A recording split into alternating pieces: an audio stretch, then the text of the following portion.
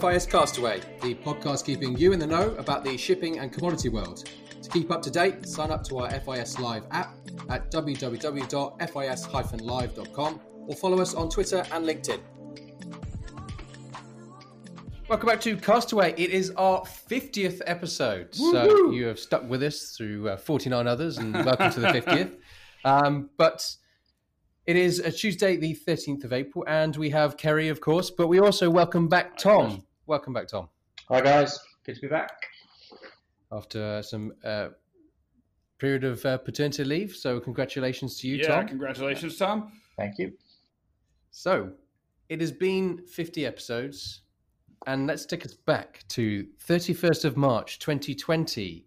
So rather dark time, pricing-wise, wasn't it? You've got Donald Trump still president. Yeah. We just started the first of many lockdowns across the world, and let's look at what commodities we're at. Brent crude was at $22.80. Good Lord. So if you look at that compared to today, that's nearly 200% increase since then. If that isn't a case for hedging, then I don't know what is. Yeah. Look at some of the fuels, $108 on the high sulfur Rotterdam fuel, $158 on the Singapore 380. The high fives look a bit more normal. Rot high five was 100, Sing high five 76. So something kind of normal around there. But on the freight, Cape 5TC was 5853. 5853. I mean, that really is just extraordinary today when you look at the index being nearly 26,000 today. So, 400 odd % increase on that. Again, talk about a case for hedging. Penny's 5477, Supra's 6248, and the Handy 60C 4790. So they're all around about the same levels and have increased dramatically since. And looking at iron ore, of course, 62%. Front month future was $88.87. Again, seems like a bargain today. Simpler time. Yeah. Huge. But I just thought I'd go through those values which we had at our first podcast when we were starting this, because it was obviously spurred on by the fact that we had the lockdowns and trying to keep people in tune with what's happening in all the different markets. But there's been an incredible change over the year, just over a year that we've been recording these podcasts. But let's look at this week. So in terms of the news, millionaire businessman Guillermo Lasso has been elected Ecuador's president. Lockdown has eased slightly in the UK, with many non-essential shops and services allowed to open once more. A record number of Chinese jets entered Taiwan airspace, and tensions flared between Ukraine and Russia. And also, Japan has approved the releasing of 1 million tons of contaminated Fukushima water into the sea. So it's all rosy out there. Yeah, everything going swimmingly from a geopolitical point of view. Yeah, we're kind of looking at the end of the light at the end of the tunnel in terms of the vaccine, but then all geopolitical risks are going to completely screw everything going off again. But let's look at where our indexes are. In terms of Brent and the products, we've hardly had much movement at all, really, to note. Brent ended 63.31, up 0.1%. The fuels, Rotterdam, Singapore, high sulfur fuel oil, basically around about the same levels as well. 339.95 Rotterdam and Sing 380 352.20 closing last night, just around 0.5% down. Up around 1% for the 0.5% versions of the fuel oil. Rotterdam 449.88, up 1%, and Sing 0.5%. 471.13, and the high fives, that's the difference between the low sulfur fuel oil and the high sulfur fuel oil, 110 on the Rotterdam high five and a Sing 119. The biggest movers of the week on the oil products, 5.8% up on the ROT and 7.2% up on the Sing. Just keep widening, don't they? Yeah. It's definitely increasing and making things much better for those who are installing those scrubbers and the large investment on that. But Kerry, freight, where are we seeing? Cape size 5TC average 25,976. That is up $5,014 or 23.9% in the past week. Panamax 4TC at $16,016. That's down $4,528 or 22% over the week. And Tom, iron ore. So on the 62% index this time last week, we were at $170.85, and close of index yesterday was $173, so up 1.25%.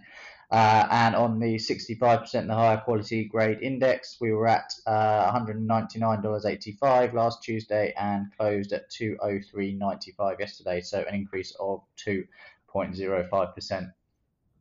You've finally broken through that 200 level on the 65%. On the 65, yeah.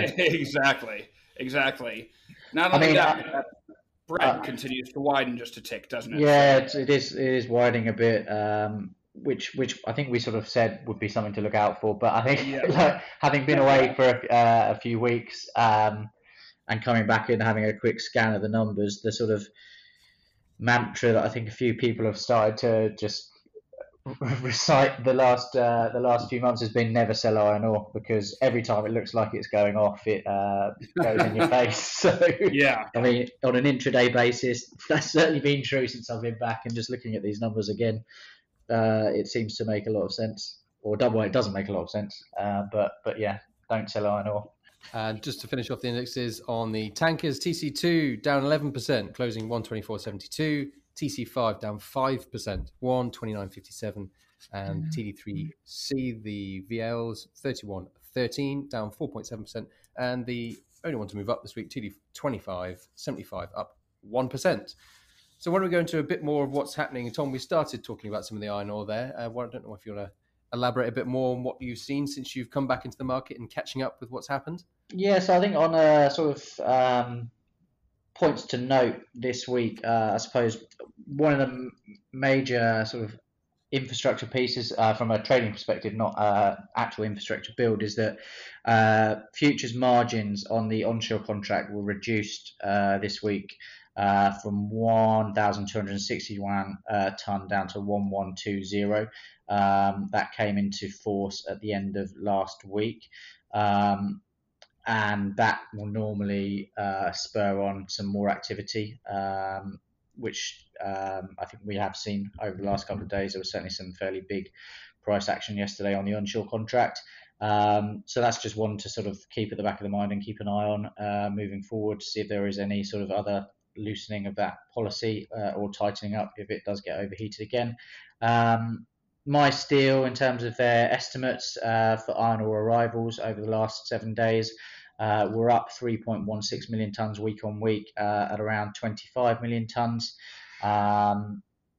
And interesting news on the physical side of things over the last few days. So there's been some chatter amongst the Singapore traders the last few days that apparently PBF deliveries are forecast to decrease by 20 million tonnes over the course of the year, which is a much bigger fall than previous expectations that had been announced between 8 and 10 million. Is there reasoning behind that? I haven't heard anything yet, and I haven't actually been able to clarify that there is That's a striking proof behind that, but it is a big number. So certainly something to watch out for. But Rio have also stated that they will increase their WPF and RTX deliveries instead. So maybe it's not such a huge impact, given that it is being made up for somewhere else. But it is certainly something to keep an eye on moving forward.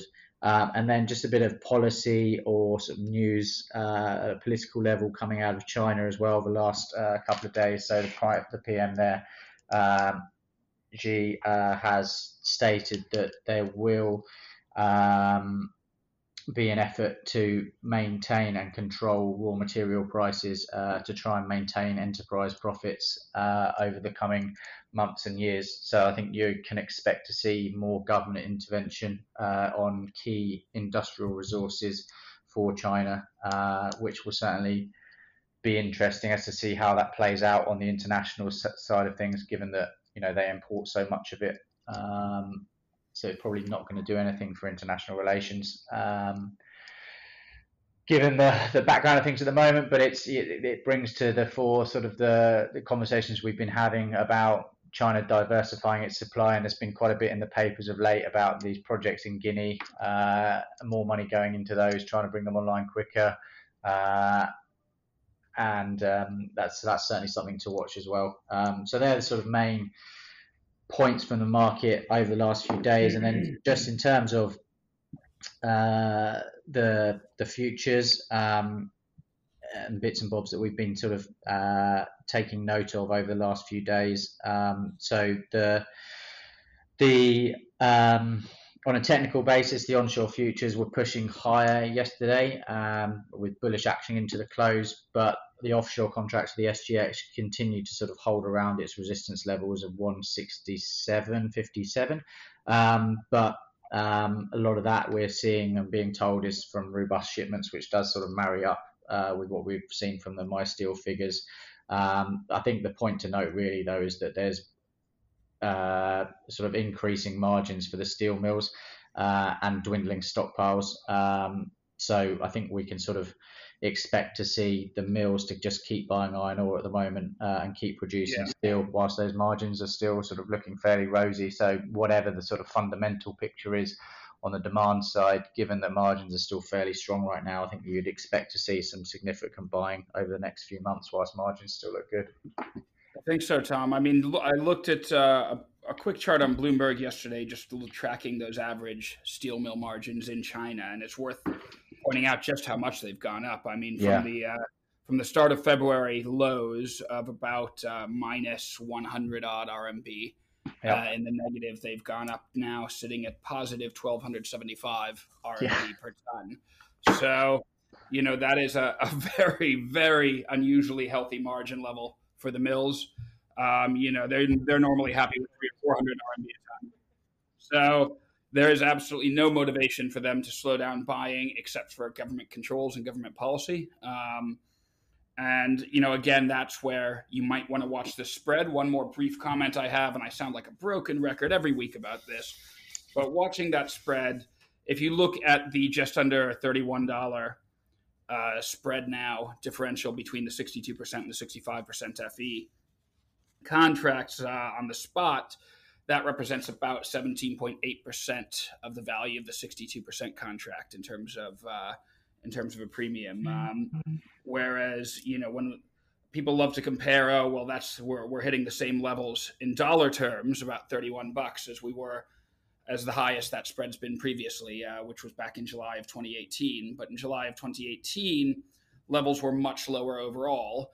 And so that represented about a 40% premium over the cost of the 62%. So, given how high those steel mill margins are now, again, that's something I think we want to watch for a potential widening of that. So. For sure. All right, so moving on to oil and products, you've seen from the indexes that it was fairly flat, our last podcast to yesterday's close. But worth pointing out in terms of the EIA statistics came out last week, draw of 3.5 million. Gasoline stocks, however, were up 4 million barrels. Distillates also up as well. Refinery utilization was 84%. So this kind of the EIA statistics coming out did cause quite a volatile day of trading on Wednesday, where we saw eventually the markets did come off quite significantly with that, especially with that the gasoline stock rise for things. And if we look again about predictions of this week, analysts are suggesting that the EI figures are due to be released this coming week with draws across crude, distillate and gasoline. With gasoline stocks growing. So it's a similar picture again with those gasoline stocks and everything. But it seems that the crude market is keeping its head just above water, staying around that 63 mark, apart from that sell-off that we saw into the end of last week, down to kind of 61 levels.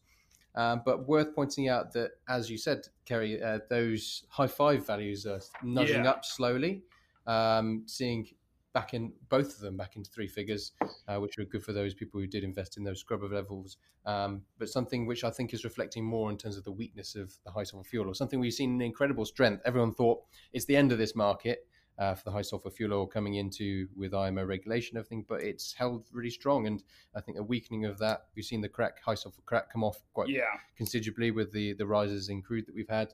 And now that's reflecting in a slightly wider high five diff. Other news to talk about isn't necessarily having an impact on the market currently, but definitely giving a flavour of things which people will be looking at going forward. One of those is the Iran and US talks about reviving the nuclear deal that has stopped Iranian oil coming to the market. If that is able to be resolved, then you're going to have a huge amount of oil coming back into the market. I remember, and I can't verify the statistic, but someone or somewhere it was written that Iran had some oil reserves that if you laid out a barrel, all the barrels that they had out in front of you, it would cover 180,000 football pitches. So just kind of sense of the amount of oil which could be released if things are resolved there. Of course, one of the big positives of coming out of the virus crisis has been from China. And if you look at oil imports for 2021 continued, or 2020 on the year before, it was something like 21% increase or something, huge amount there. And with China's prediction of higher GDP growth, all the other industrial action coming back on, and then slowly followed by the rest of the world, it could definitely be something which that to continue, really spurs on a lot of economic activity and therefore oil demand and everything going forward. But it does look like there's some pretty decent data coming out of China regarding imports and exports of oil. Imports growing to the highest level in 4 years, and an upwards trajectory scheduled over the next 5 years from that, and that was coming from a Reuters study. We also noted that we've obviously got the EI figures again coming this week. One news story which was unconfirmed, but there was the story of the Houthi rebels have attacked another Saudi terminal yesterday. This has this morning been unconfirmed by Saudi Arabia. They claimed ownership of the attack, but this is something which, if you put that together with what's happening in Ukraine and Russia being a petro economy as well, all the problems, sanctions that could happen there, the unresolved nature of the Iranian nuclear deal, and these problems of attacks in Saudi Arabia could cause a lot of sentiment to be pushing up. Yeah, and it means there's a lot of sort of geopolitical tail risk there, isn't there? And again, one more brief thing to mention probably was the attack on the Natanz nuclear facility yesterday, the cyber attack, which Israel seems quite happy to claim credit for. So it'll be interesting to see how that affects negotiations with Iran on the nuclear deal. Yeah, and you've got the story of the attacks on Joe Biden and his divesting from oil and gas and all the problems in the US that they've had in terms of low prices for shale and everything else. So there's loads of different things which everyone's kind of seems to be sitting on their hands at the moment. But how these all resolve and evolve will definitely be things that we watch on this podcast and our reports and information from brokers going forward, which will impact where we end up. Yeah, and I'm sure that people will start bringing out those $100 a barrel stories again. Exactly. Just for old time's sake on things. But yeah, in essence, what we're having is a forward-looking sentiment battle, a sentiment fight between growing geopolitical risk, increasing OPEC production, and the concern of returning demand. Yeah. So whichever wins out will give you a clue about where this is going. But let's move on. Kerry, freight.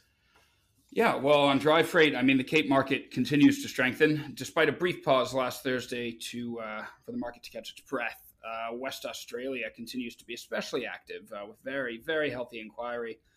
Busy fixing, sending levels yesterday above $11 per metric ton. That in one fixture, in fact, heard late in the day at $11.60 per metric ton. Brazil has also been healthy, although not quite as active, which incidentally gels quite nicely with what Tom was saying earlier about potential problems at PDM. One C3 cargo, though, was heard done at $23.75 for mid-late May loading dates. As has been the case in recent weeks, the nearby dates out of Brazil have not been nearly as active as those slightly deferred dates. So there is still a premium on the dates slightly further out. So, for example, end May loading. But the market remains well supported overall. Some physical players are starting to throw around terms like juggernaut when we talk about the Capes now. One point worth noting, of course, is the exceptionally high level of exports recently from West Australia in particular. And with the May paper trading at a value of 28,625 this morning, which is nearly 3,000 above the spot index, one wonders how strong the export pace needs to be to keep those rates rising. It was only 2 months ago, it's worth recalling, on the 9th of Feb, really, that the front month paper was touching lows of 7,625. So it's been a remarkable rise. From a technical perspective, though, I see the MACD has just made a positive cross. The Bollinger Bands continue to widen, as you can see on the FIS Live app, and so there's nothing to say it immediately needs to reverse itself at all. The Panamax has continued to diverge from the big ships amidst a dearth of fresh inquiry in the Atlantic market against a growing tonnage list. East Coast South America also simply hasn't delivered what most people expected, with the rosy, optimistic forecast for those May dates in terms of grain exports simply not yet being met in terms of real inquiry. The Pacific doesn't look that much better, with NOPAC suffering a weak finish again last week against thin inquiry. Rates largely being supported out of Indonesia for those shorter round voyages. The May paper continues to trade at 18,300 this morning, finding a bit of stability against weaker physical numbers. But again, how long can this premium on the spot be sustained? I guess that's the question. Q3 trading at 16,700 today on the 4TC contract. And speaking of Panamax and the 4TC contract, I think this would be a good time to remind our listeners that FIS is launching the first of a series of transfer windows for rolling exposures on Panamax from the 4TC to the 5TC index contracts. We've negotiated fee-free rolls on Thursday, the 15th of April, with both major clearinghouses and supported by the Baltic. And of course, we will not be charging brokerage on the day for such rolls either. So our customers can place advanced orders with us for matching on the day. We do hope people take advantage of that and start building that liquidity in the more relevant 5TC index market. And for those people who are sitting on a huge position of 4TC, how will they move that to 5TC? What's the kind of metrics of doing it? It's an incredibly simple process. It's simply a roll into the new contract, and the new contract is at the moment marked simply at a $1,336 difference to the 4TC. So it's a very, very simple process. And in fact, my understanding is many of the physical operators, for example, have long been calculating their exposure on that 5TC index, which is the one actually produced these days, and more closely reflective of the physical fleet, and then frustratingly having to calculate it back into the 4TC index, which is simply a derived index these days. Yeah, because that was something on the January last year, where it was just a fixed differential. Exactly. You're not losing anything. For financial listeners, this doesn't change anything in terms of the modeling on the Panamax whatsoever. If you have been modeling the movement patterns of the market, whether it's the 4TC or the 5TC, you have been modeling the 5TC, because the 4TC index is simply the 5TC index with $1,336 subtracted from it. So it's something worth doing. This Thursday will be the first and hopefully largest of a series of transfer days. But as we said, the fees are being waived from ourselves and from the clearinghouses and from the Baltics. So we do hope people will support this. Cool. Thank you, Kerry. And to finish off on our market review, wet FFAs. The trend for last week has been a general softening across all routes with the ongoing problems of the virus and uncertainty. The initial lifting of lockdown measures in the UK and OPEC increasing production, the long-term picture for tankers does look promising. So far this week, TC2 has seen a strengthening with spot jumping up 24.38 points from 143.75 to 168.13, seeing both April and May trading higher in the paper, with April up 12 points to 162 and May climbing to 148 and then 150. Decent volumes traded on the paper, meaning TC6 saw the most volume traded across all routes yesterday. Quite something there. And a tight list on physical and some jet cargoes requiring extra precautions helped to boost rates. So anything else to kind of update our listeners on for this week before we finish our 50th episode? I think that's it. Cool. Well, thank you for your updates, Kerry, and welcome back, Tom. It's good to hear your dulcet tones coming from Singapore. Good. But to all our listeners, thank you for joining us for our 50th episode and sticking with us through this difficult time for everyone, I think. But do join us again next week, and I'm sure that we're lining up a shipping emissions special and other things coming forward to look towards the future, the bright future that we have. Anyway, thank you guys, and to everyone, join us next week.